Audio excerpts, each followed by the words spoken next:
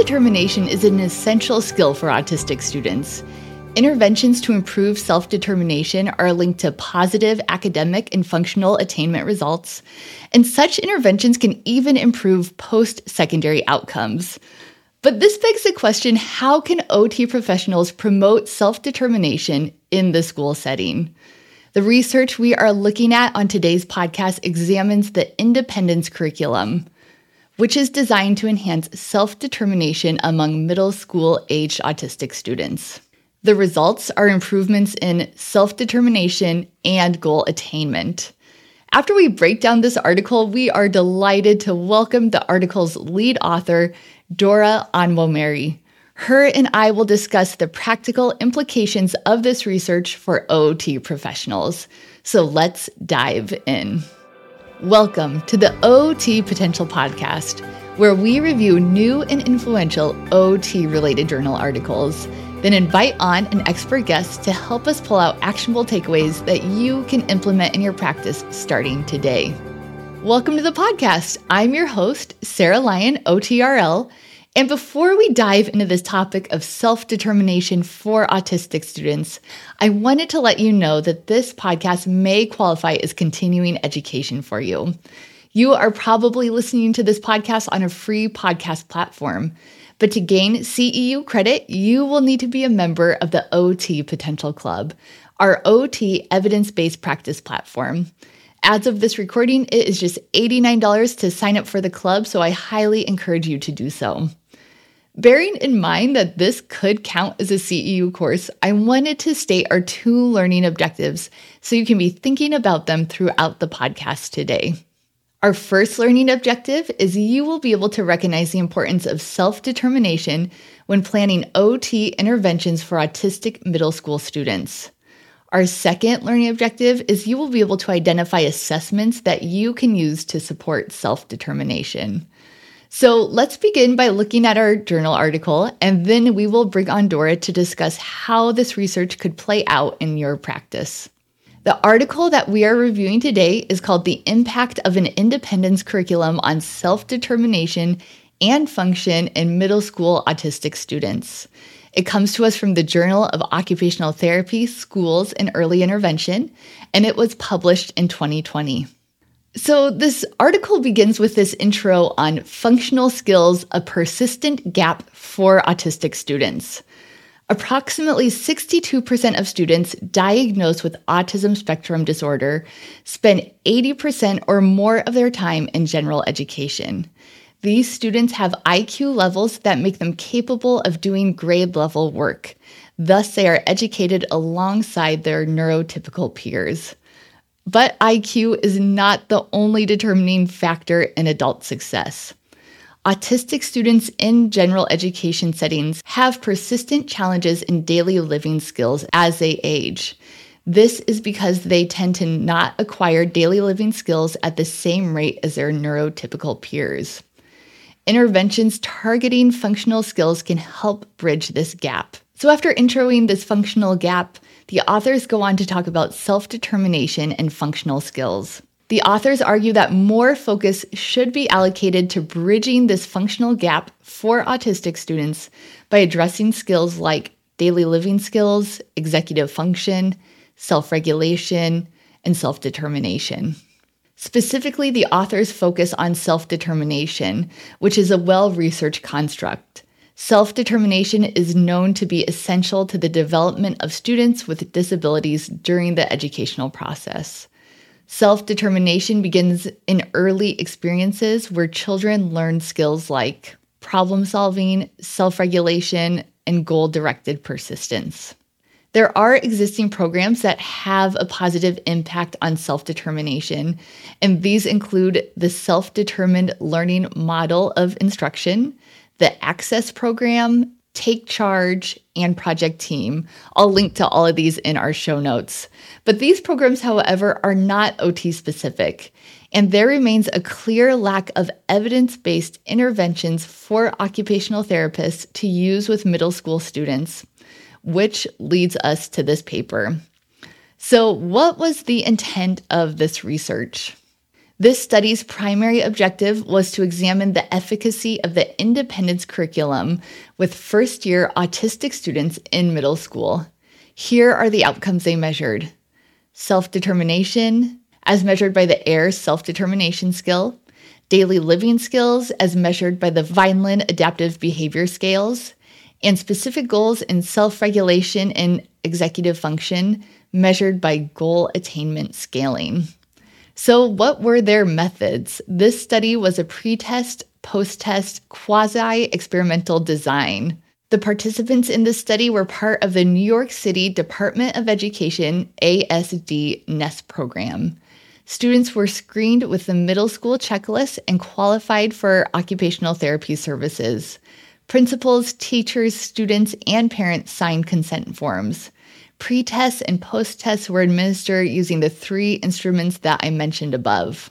As we mentioned, the intervention they were studying is called the independence curriculum. Through this curriculum, students participated in weekly occupational therapy groups outside of the classroom. The groups consisted of 5 students and met for 40 to 45 minutes. Sessions focus on several units, including students' roles and responsibilities, instrumental activities of daily living, social participation and interest, self-advocacy, and community integration. So what were the results of this intervention? 13 autistic students participated in this study.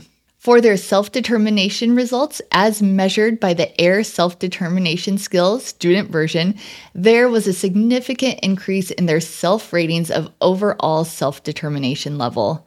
This was driven by a statistically significant increase in the opportunity subscale of this measurement. There was no significant difference in the scale as rated by parents or educators. Looking at daily living skills, there was a significant increase in community skills as measured by the Vineland adaptive behavior scales, as rated by the parent.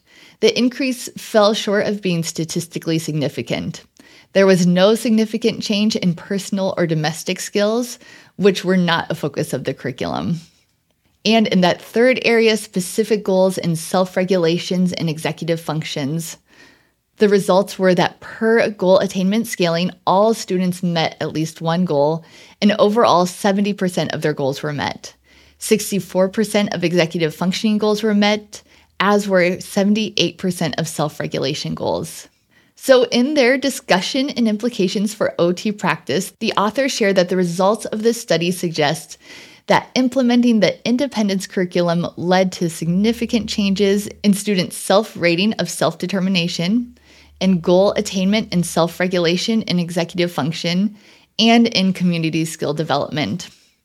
The findings of this study have the following implications for OT provision to autistic middle school students.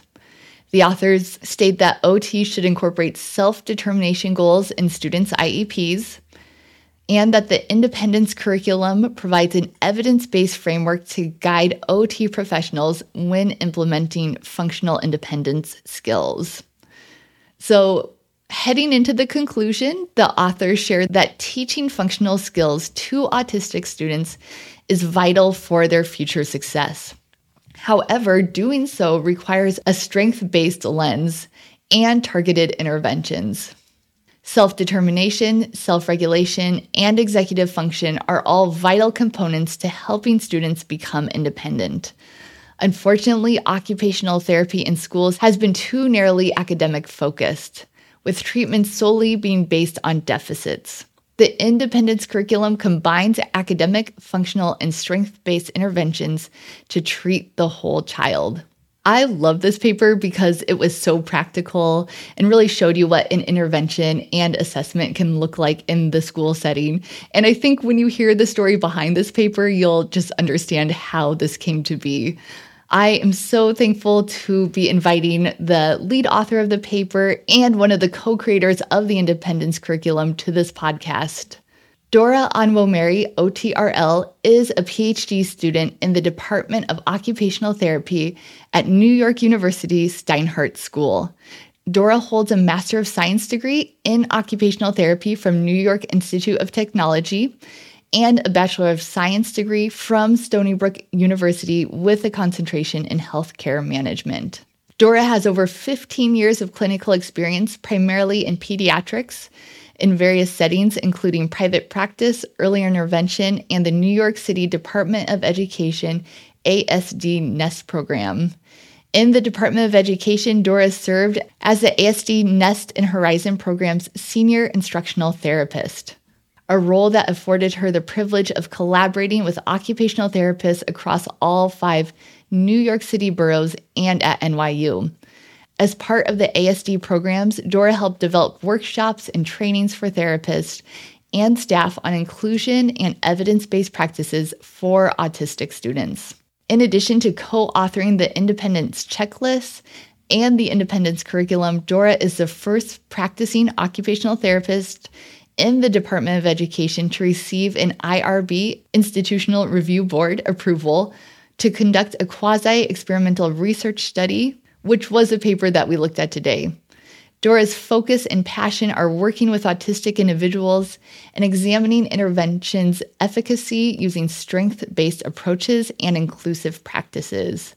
She is a married mother of 2 adorable children and loves watching her children evolve into empathetic, kind, and loving human beings. Her mission is to serve as a shining example for her children and the children that she works with daily. I am personally so inspired by Dora's story, and without further ado, I'm excited to patch her onto this podcast.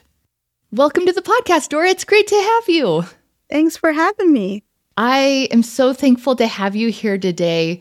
I feel like this topic of self-determination almost feels like a culmination of so many things we've talked about on the podcast. We've talked about strength-based practice. We've talked about self-efficacy. We've talked about self-management and all these big theories.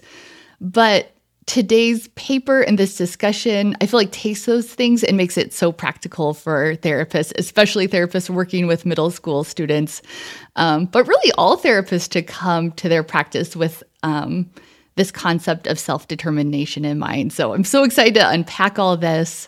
But before we do that, I really wanted to learn more about you and your story and start with how you first found OT. Yes, thank you so much, Sarah. So how I found OT, actually being an occupational therapist from the beginning was an accident. I went to undergrad as an undecided major, then decided along the way, maybe junior year or maybe sophomore year, I wanted to maybe go through med school. So I was a pre-med major and then became part of this club called Minorities in Medicine. And in that club, it's really, one day I just walked into the room and they had a fair with panelists of different people from different health professionals. And they came in and, we had pediatricians came in, we had physical therapists, we have so many other people that were in the room. And one lady stood up and was an occupational therapist. And prior to that, I had no idea what OT was, but there was something that she said that moment that just made me so inquisitive about the profession. So she described how, she's able to really make such great, profound impact on people, and just the passion, the creativity that came with the profession was anything that I've never heard about. So immediately after that, I spoke to her briefly. After that, she invited me to come to the university hospital to volunteer. And I did my volunteer hours. And I can't tell you how much I enjoy being there. I can't tell you how I saw the impact that she was making with every single client that she saw. And from that moment on, I knew I had found my life's career. So I became an occupational therapist. I went to school and went to OT school after my bachelor's, and here I am. Wow. I love hearing people's aha moments about finding OT. I still remember where I was standing when someone told me that I should think about OT, and hearing your early experience just reminds me how gratifying our profession is, and the delight we get to have in our clients and the time we get to spend with them to see that transformation. I think sometimes when we're in the grind of day-to-day work, that can kind of like sit on the back burner of our mind and get lost. But it's just so nice to be reminded of that and to hear those stories. So you hear about OT just randomly at this health fair, you volunteer. I'm curious how you get into schools and then how that connects to you becoming a researcher. That feels like a big story there. So I'm just going to get it and, tell the story. But what a great story. A question. So I went into volunteered, got into OT school, and actually just before I went to OT school and talk about alignment. So I have a good friend. At that time, we were acquaintances, and we ran into each other. She's like, "Oh, I'm going to OT school," and I'm like, "So am I." She's like, "Have you heard about the DOE scholarship?" And I'm like, "What scholarship?" And that moment, she ran downstairs to our copy room, made a copy of the application form for me. I filled it out literally the same day and just sent it off. Still on my way to OT school, a few weeks later, I got a call from the New York City Department of Education, now called New York City Public Schools, and they interviewed me for a DOE scholarship. With the scholarship comes with a commitment. But at that time, I knew I wanted to work with students. I love working with kids. So it was not a problem. So once I passed my boards, I came to the DOE and then I started working with students. And not just even that, I was able to, my supervisor saw how energetic and perky, I guess I am. And she immediately said, "Dora, I have a great school that I think you'll be a good match for." And I'm like, "Okay, what school is that?" She's like, "Call this number, meet with administration, interview, see if this is a good alignment, a good fit." So, and I did exactly that. I met them. They told me about this program called the ASD Nest program. And within the ASD Nest program is a community school in collaboration with NYU and DOE. And the school is really a program for autistic students who are able to do grade level work. So at that time, I learned, like every OT student, about autism. But there's something about the program was really interesting to me. It sounded like it was forward thinking. It sounded like they really looked at students in a holistic sense. And a lot of their, ideologies is within group dynamic, which was really awesome to hear. So then I started working with the ASD Nest program, and that was almost 2 decades ago. So after that, obviously there's minor transitions here and there, but I'm still there. Wow. You and I have this connection where we were both in school in New York. So I definitely knew about this DOE scholarship and the ASD Nest program while I was there. But I was like, whoa, how do therapists get involved in that? That feels like people who are very planned out to get on these tracks. And I love how it was a combination of serendipity and your hard work that kind of led you into these really cool opportunities. So you're working in this Nest program. Where does this desire for research come about? I think lots of people will connect to finding like that school-based OT job, but not a lot of OTs take that next step into research. How did that happen for you? Right. So within the ASD Nest program, after maybe a year or two, I was kind of pulled in to be a collaborator with other therapists. So across at that time, we were just elementary school level. And over the years, obviously, it's grown to high school. But even working within the Nest program and having the students that we were seeing, I've always been that inquisitive therapist, right? I'm always asking these questions and wanted to do more, and constantly on the internet at that time in my books from OT school, and just want to do more and want to make sure that what I was providing for the students was something that was, one, evidence-based, and there was nothing else that I was lacking. And over the years, as the ASD Nest program grew, I became something called within the DOE called a senior instructional therapist. And within that position, it afforded me a chance to go to across the 5 boroughs within New York City and support other therapists. So at this time, we had therapists in elementary school like myself. We had therapists in middle school and high school. And going to these schools, there was always, I got to get a peek of what was to come for my elementary school therapist. But obviously, there was always these nagging questions. Things were always coming up. How, are we doing enough? What are some of the things that we should be looking at? And one day, considering I'm always looking up research articles, one day, Dr. Christy Patton, who at that time was a professor at NYU and later on became the chair of the department, sent me an article because she saw how much I love to read all these articles that were out there. And I would never forget that moment. That was an article by Duncan and Bishop. And I remember vividly, it was 2015 was the article came out. And that article was looking at autistic individuals, post-secondary outcome. And the students that they were looking at was the students that I was seeing in elementary school, right? These are students that went to community schools, right? Were maybe in an ICT setting. These are students that have what they were measuring cognitive abilities of average to above average.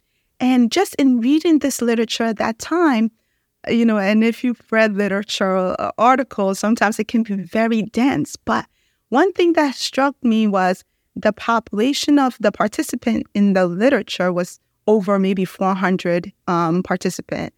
And basically, in a nutshell, the article said that these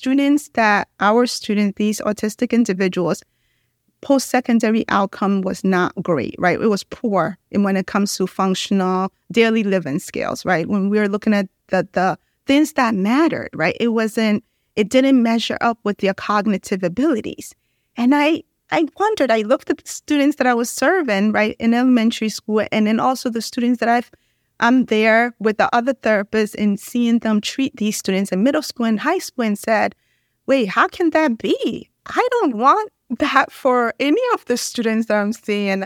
I want them to have a positive functional outcome in adulthood or in post-secondary education. I want the sky to be the limit for the students that I was seeing.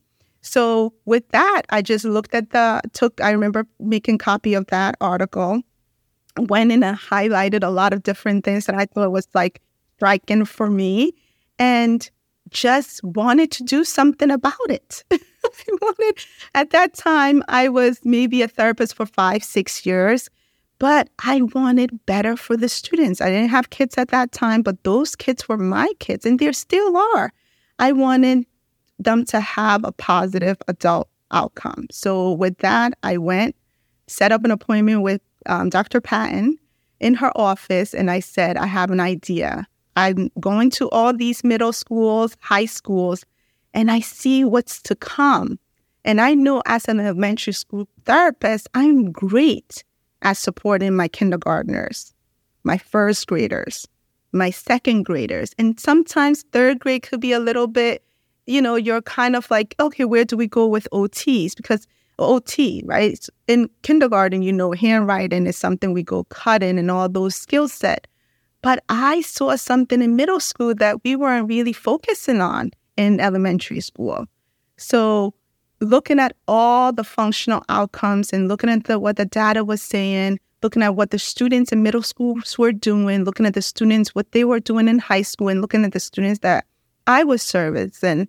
Dr. Patton was, kind enough to get a consultant, Joja Zach, who's an autistic self-advocate, to come in and support us. So we decided to create something called the middle school checklist. And the middle school checklist was really the pivot point for the independence curriculum, right? So the middle school checklist looked at all the functional outcomes that we wanted to see with our students. We wanted to see executive functioning skills, right? We wanted to see how are their IADLs. We want to see their self-advocacy and social participation and interest and self-regulation skills. So through that, after we created all of this, we kind of had providers that were in the program take a look, gave us feedback. Judge Zach gave us tons of positive feedback. And we switched around the things that weren't so good, right? We debated over shoe tying for a little bit. And we came up with a middle school checklist. And I have to say, Sarah, the middle school checklist became a game changer for therapists. It became a game changer for elementary school therapists, and it became a game changer for middle school therapists, because no longer am I in elementary school, 3rd grade, maybe 4th grade, and my student just wondering, what else am I supposed to work on, right? We've worked on handwriting for 3-4 years. I can't, right now I should be looking at assistive device, right? Like at this point, right? What else? I've worked on all of these, the cutting skills. What else can I look? So that middle school checklist gave the therapist a visual skew of like what they should be working on with their students, or what are things to come. So with that, there's 3 versions was created. There's a teacher version, teacher service provider. We did that on purpose, right, to foster that communication. And then we did the student version, which was such a great one to do because the student version has all the components that is in the teacher version and the parent caregiver version. The student version has it all. And we said we want to really check and see how our students are doing across different contexts, at home, at school, and what is our students' awareness of their needs and strengths. So with that checklist, we got to get a lot of data. So providers were able to use this middle school checklist as a market point to say, okay, my student is in 5th grade now. They are able to transition to middle school. How are they? What are some of the skill sets that they need support in? What are their strengths? And if, there's a scoring criteria associated with this, if they have this set score or a range, then, utilizing the independence curriculum for middle school would be beneficial, right? And the independent curriculum really works on all these functional narratives. And then this also gave that elementary school therapist really goals to skew out and to say, okay, these are the goals, because I'm noticing here the teachers are expressing these concerns. I'm seeing these same concerns during OT services.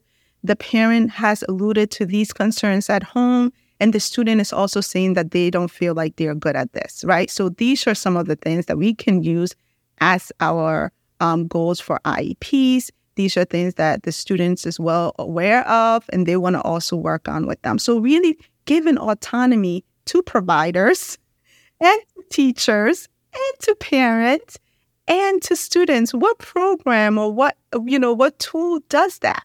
And we wanted to really bring that autonomy back from just thinking it's going to just magically happen, and put it in this checklist that we felt will really target and skew out the things that we felt our students needed at the moment.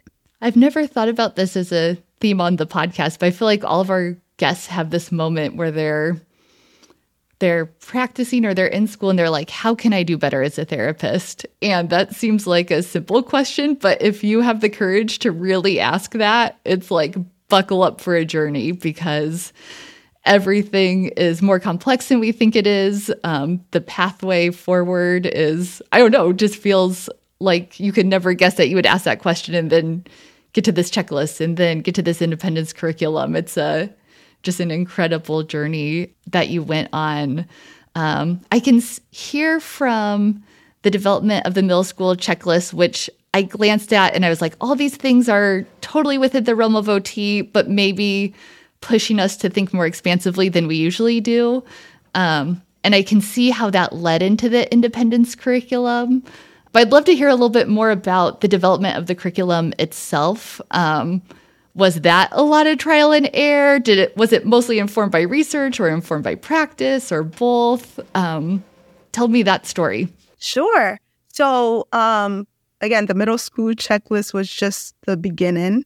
And we, came up with this independence curriculum as a support for the middle school checklist, right? So it took us a year. We piloted the independence curriculum for a year. And what the independence curriculum is a curriculum with 5 modules or units, right? So the first unit is students' roles and responsibilities. And that happens around September, October, right? So we wanted to make sure that we gave therapists enough time to really allocate to supporting students, especially in September and October in school time, right?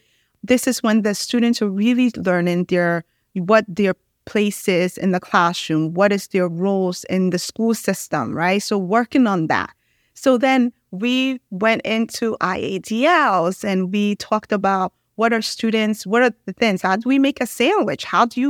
If you're hungry, what are the steps you can use to make a sandwich, right? And then we went into student social participation and interest as another unit.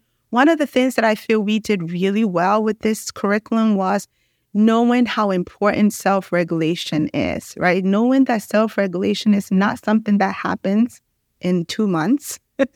Knowing that self-regulation doesn't happen 4 months, but self-regulation happens throughout.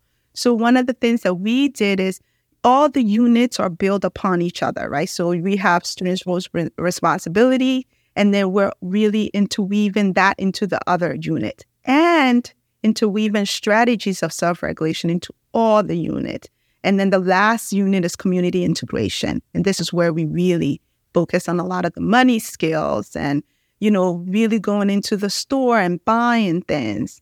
So we really wanted to make sure that this curriculum was functional. And this is something that we're working on students, not just academics are important, Sarah. We're not saying academics is not important at all.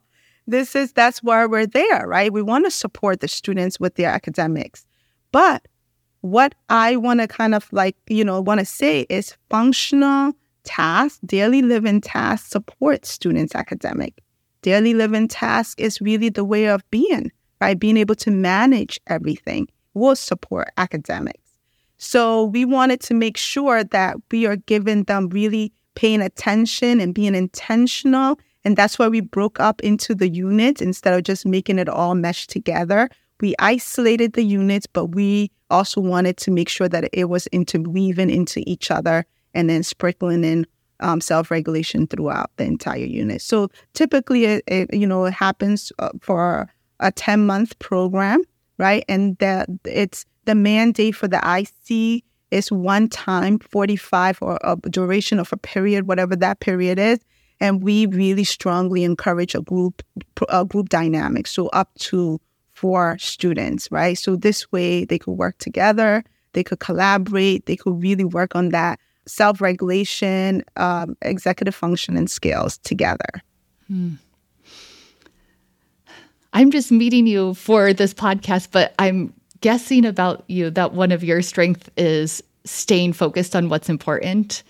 Because I'm thinking about you reading that paper originally and seeing these post-secondary outcomes that weren't as good, and how this curriculum that you designed is so targeted long-term. It's not just about the short-term success in that school year. It's really about that long-term success. And I love how you've been able to stay focused on that, even as you're doing something as complicated as putting together this curriculum. That's really incredible. I have so many questions I want to ask about the independence curriculum, and I'll ask some practical ones, but I also want to start with this big picture theoretical one of the focus on self-determination and why that was so important to you. And I guess just the importance of self-determination overall for these students. What made you focus on that? Yeah, self-determination. That is such a big term. Yeah, yes. The times we're using it. There's now a lot more literature out there than when we started writing about the IC curriculum and our article. So many different articles out, but I do want to make sure that there's a distinction, right? So a lot of times we use self-determination interchangeably with self-efficacy. I know you talked about that earlier, or self-advocacy, right? But I just wanted to just break it down a little bit just so that we really all have a real great concept of self-determination. And I always think of self-determination at this. I'm going to close my eyes so I could visualize it. Self-determination is really the ability for an individual to make choices, set their personal goals, have preferences, values, and interests. And that is a lot, right, for the definition of self-determination. And as a therapist, that can be overwhelming for anybody to kind of like digest. Self-determination, that will have your head spinning in terms of what you focus on, just like what you said.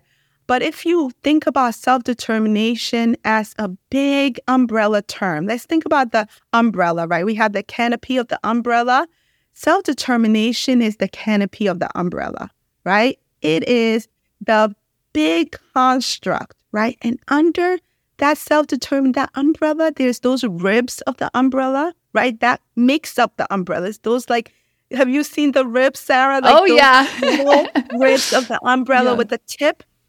Those are the tiny constructs of the umbrella, which we consider as self-efficacy, right? Self-management, self-regulation, self-advocacy. There's executive functioning. There's so many tiny constructs under this big canopy of self-determination that gives us that word of self-determination. And sometimes when we think about this just big term that is often used interchangeably in our profession and many other professions, it could be overwhelming to kind of focus on just one thing, right? Because it's such a big term that has so many different things that are looking at different things, right? Like executive functioning and self-advocacy are looking at two different things. So the way, so having that clear distinction, and we know that these little ribs are all connected to make one umbrella. I just want to make sure that we are clear. It's all interconnected. So looking at this through the independence curriculum, we wanted to make sure we tease that out a little bit and put into focus what we wanted to really look at. We wanted to look at our students' ability to engage in daily living skills, right? What are their self-regulation skills and self-advocacy skills, right? We wanted to really tease it out. And I hope we did that job in making something that was easily digestible and then also relatable and practical. It's so interesting because I think as therapists, we're used to thinking about those ribs of the umbrella, those components, self-regulation, self-advocacy, goal setting, executive function. But for me reading this paper, it was a big mind stretch to think about self-determination as that overarching umbrella. I hadn't heard that before, but so useful to have a visual of how all these things we work on are interconnected, and relates back to what we were talking about as far as having just that big picture focus for our students of ultimately bringing all these things together for long-term success. I think that's so helpful, and we've known all the components of it, and it's like you put it together for us and many people before you. But yes, and also like in the school base, when we're thinking about like self-determination, really what it is empowering our students and really bringing autonomy back to them, right? And having them have a voice into our sessions, having them make decisions and choices. And especially in elementary school, when we're working with students in elementary school, we are so used to, the setup of elementary school doesn't really allow too much autonomy, right? Like, that you walk into the classroom, there's your name is on the desk where you're supposed to sit, right? Which is great for elementary school. But for a lot of our students, that autonomy wasn't there, right? They were told where to sit. They were told when to go to the bathroom. They have color-sorted folders that will help them. And these are all great skills and all great strategies to use. But what I've noticed over the years is then we send our students to middle school from elementary school and say, here you go. Yeah. Now you have all the autonomy. You make it happen. And high school, right? Here you go. you have it, make it happen, coordinate your time when you're going to do your papers. You have to get everything that you're supposed to do. You have to have great executive functioning skills. And we need a buffer. We need a time to really have our students practice these skills. And that's what really the independence curriculum is saying. They need to get a little bit of that autonomy back. So definitely, this is really where it kind of come into term with self-determination and all those subconstructs. I'm thinking about the practical implications of this and starting just with writing IEP goals. And that was one of the takeaways from the paper, was that we should be incorporating a self-determination goals within our IEP goals. And I wanted to ask you, what does that look like practically? Do you see therapists writing overarching self-determination goals, or are they addressing the different components? What's the student's involvement? Walk me through just a practical example of what a self-determination IEP goal could look like. Yeah, so I think self-determination is a holistic viewpoint of the student, right? So knowing what the student's strengths are, it's very helpful to be able to really have a great goal that is related to that student, right? So writing the self-determination goal really means having that clinical experience to say, what are the things that the student is great at? What are the things that the student needs additional support in? And how can we bring their voice into it? So for example, if we're writing a goal, and a lot of times you don't see these goals, that a student will be able to speak up for themselves, right? And express when they don't understand something, or express that they need help, right? That is a goal that if a student is struggling in that is a goal that we should make sure these goals are within the IEP, right? And we want to make sure that the goals are measurable for that student, whether we're using a goal attainment scaling or whatever means, but we want to make sure that we are looking at all those sub-constructs and seeing which area that the student really needs support in, and then using those areas to draft a goal that is measurable for that student, and is really also give that student autonomy. That student could help you construct the goals together. They could tell you how they feel they will be well equipped to measure it. So these are the things that it really bring into working together and collaborating with the caregivers, the teachers, as well as the student to really tease out what goals are applicable for that student. Yeah, it's almost like we're using the basic components of goal setting that we all know, but coming at it from this different, more holistic lens.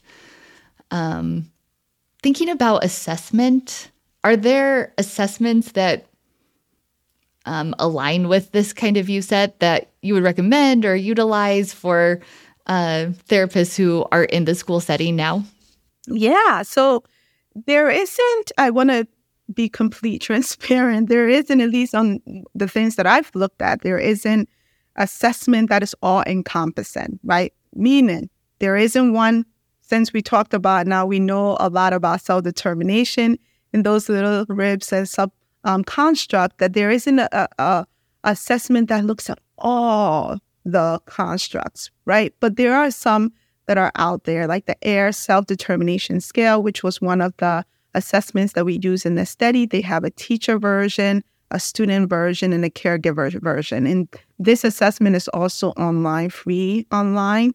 There's also something called a checklist called the Armstrong Neurodiversity Strength Checklist, which I love because sometimes we get stuck on what is strengths, right? And this checklist just put a lot of different things into perspective for when you're trying to see what are some of the things that students are good at, right? And then there is the ARC self-determination scale that is also free online. So I think for a therapist, looking at some of these scales and checklists that are in the independence curriculum, the middle school checklist, are great to kind of find what will work best for you, right? So some of them might measure maybe a certain construct that you're really interested in, and others might measure another one. So really teasing out, but we can, share some of the other assessments and scales that I found over the years that really kind of measure some components of self-determination. Mm-hmm. Yep, I will put these in the show notes for people, and I'm excited to look at them. There's some you mentioned that I've never looked at before, and we'll also include the middle school checklist, too, for people to see and utilize. As far as the curriculum itself, I know that it's used by the Department of Education in New York and isn't publicly available at this time. But can you tell us components that could be useful for therapists to use in the intervention part? Or I don't know, what would you do if you were a school therapist and you were trying to build something to accomplish similar things? Yeah, sure. So I think as a therapist, you're going to give them access to the 3 versions of the middle school checklist. Look at the checklist, see if the components or the things that it looks at are things that you are concerned about, or at least there's a provider checklist, the teacher provider, start doing the checklist with for some of the students that you're currently seeing and see like how if it targets some of the areas that you want to measure or look at. So I think for a therapist, just starting to look at some of these scales and checklists we talked about, you now would have access to the independence curriculum, the 3 versions, and then as well as a PowerPoint that we really gone a little bit in depth with the checklist as well as some parts of the curriculum. But as a therapist, the clinical reasoning is endless, right? We have that ability. So start looking and start reading and start seeing what you think will be a best tool for your student and for yourself to use. I always found that the tools that I use the most as a therapist, because we don't really have, especially school-based therapists, we don't have a lot of time. We don't, right? You're between sessions, you're picking up the students, there's a lot of, notes that we're writing. So I tend to, gravitate towards the stuff that are free, right? And then also the things that I can say it's quick and easy for me to use and quick and easy for others to use, right? So do the work. Now you have a list of other checklists that you can also look at that most of them are free online. And this will start, your journey to really looking at our students from that autonomous perspective, that self-determined lens. Mm-hmm. Yeah, I love how you gave us this framework of things to focus on, the checklist. And I looked at the PowerPoint and it did give like practical help for what can intervention look like. And I do think therapists have a lot of the skill they need then to bring that into the classroom and start helping their students in that way. You have done so much already, this middle school checklist, the independence curriculum. I'm curious, what do you see as the future of this work for you? Is it developing the curriculum? Is it going somewhere else? What do you see in the next 5 to 10 years? Oh, that's great question. I've been a clinical therapist or clinician for over almost 2 decades. I know, dating myself a little bit. And one of the things that I've always held in such regard was being a therapist. It was a privilege, right, to be able to serve and work with the students that I was able to work with. And over the, maybe a couple of years ago, I transitioned from being a therapist to a supervisor of occupational therapy, in addition to going back to school to be a researcher. So for me, I want to still do the work as I want to hold that clinical perspective to the highest regard, because I feel like clinically, we are the ones that are able to really see what's happening in real time, right? We're able to see you have that nagging thing or that question that you always want. So you never, as a therapist, and I'm talking to you all therapists there, if you have something that is nagging at you, keep looking it up, keep researching emails, send emails out to whoever you feel might have the answer to that question. Never stop asking questions. But for me, in 5 years, I'm hoping, right, to look more into self-advocacy. I want to start off really looking at self-advocacy across the lifespan. I want to really start looking up and not just looking at that over the big umbrella canopy term of self-determination, but really doing the work onto all those sub-constructs, right? And really bringing that OT focus into those constructs. So I'm, right now in the midst of doing some research in that area, and I'm hoping to do more of that, but never losing sight of my clinical standpoint and always giving the voice to the population that we serve. Yeah. Such an exciting time in this, in our work, where the work like you're doing on self-determination and self-advocacy, these terms are established, but they're also new and they're under development. And I think there's a lot of exciting things to come in the future. You've had such an inspiring story. And the last question I wanted to ask you was just thinking about therapists who are where you were at early in your journey, where they're working, they feel like things could be better. Maybe they feel discontent or burnt out or overwhelmed by the system. I can imagine working in the New York schools that seems like an immovable system. What advice do you have for those therapists? Wow, that's a good question. I think I'm going to kind of pull it back a little bit and think of myself when I was there. Yeah. And just the first thing is take a deep breath. Your gut or the questions that you have, you're onto something. And my advice is don't give up. Keep going. When you're feeling burned out, definitely take, balancing and taking a moment to yourself to center yourself is very important.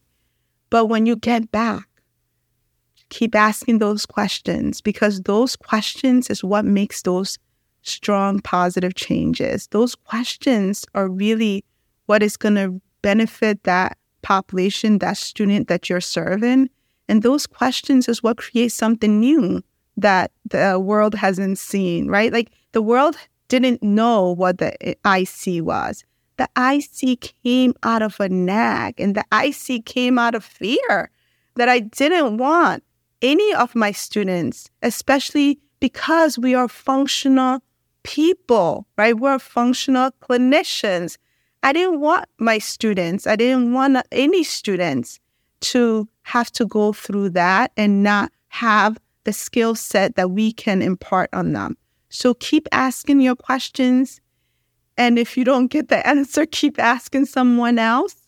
And, really what you're doing is magical, and what you're doing is not easy. It's hard, but we do it because we love the population that we work in, and we do it because we want to be the change we want to see in the world.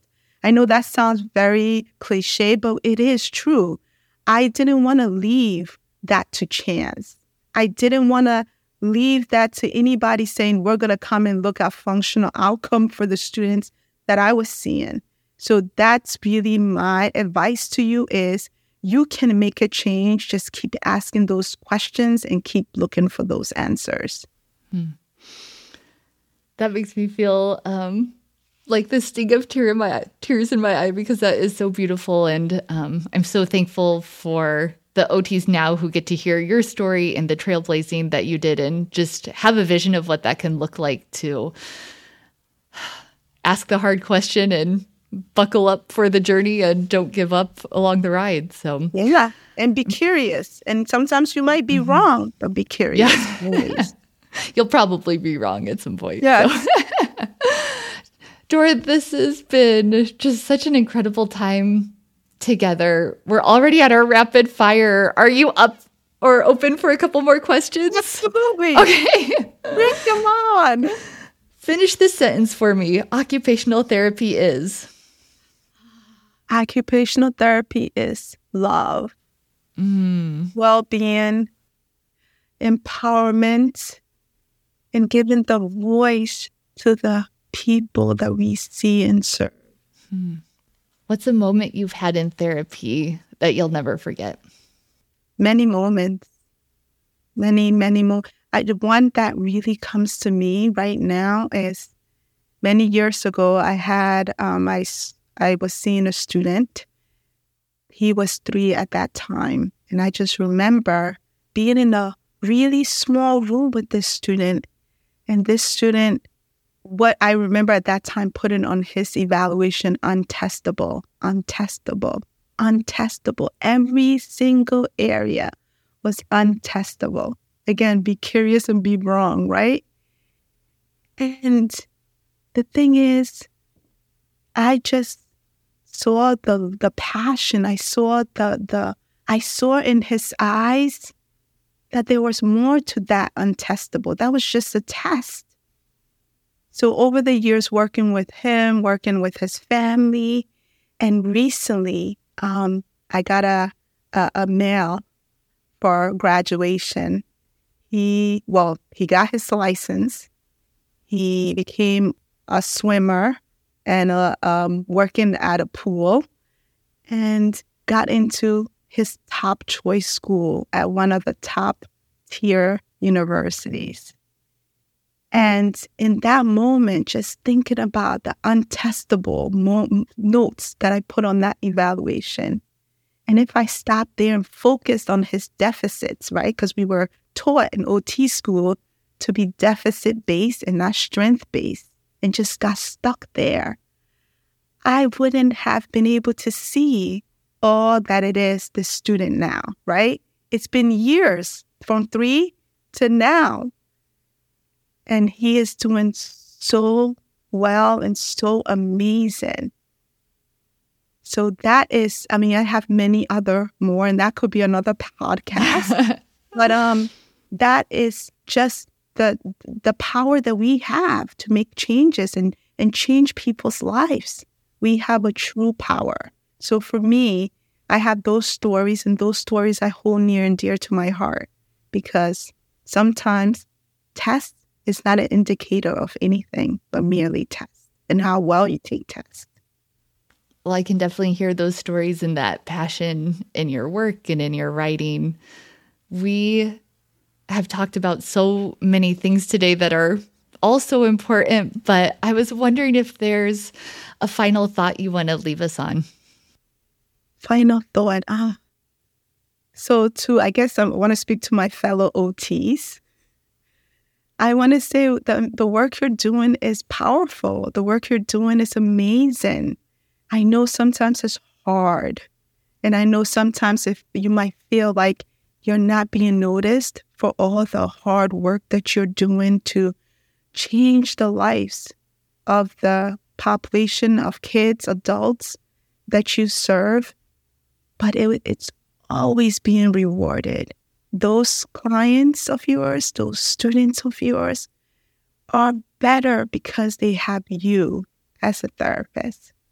So keep pushing forward, keep asking questions, be curious. And sometimes you might be wrong, or maybe a lot of times you might be wrong, but keep pushing through. Dora, thank you so much for your words today. Thank you for your work, and I'm excited to see where things go from here. I am too. Thank you so much for having me. Wow, you all, this was such an incredible episode. I loved hearing all of the practical steps that you can take to help your clients with self-determination. We have lots of resources in the show notes to help you, including the middle school checklist, which you are free to use, and a PowerPoint about the independence curriculum, which gives you a great starting point for building your own interventions. I also wanted to remind you that if you are interested in earning a certificate for your time today, what you are going to do next is head to otpotential.com and either sign in or sign up for the OT Potential Club. Once you're in the club, you can take a 5-question test related to this podcast, and if you pass, we will award you a certificate for your time. And as always, I want to thank you so much for joining us today. I hope this podcast helps you broaden your knowledge, tweak your practice, and stay evidence-based. Take care, and we'll talk next time.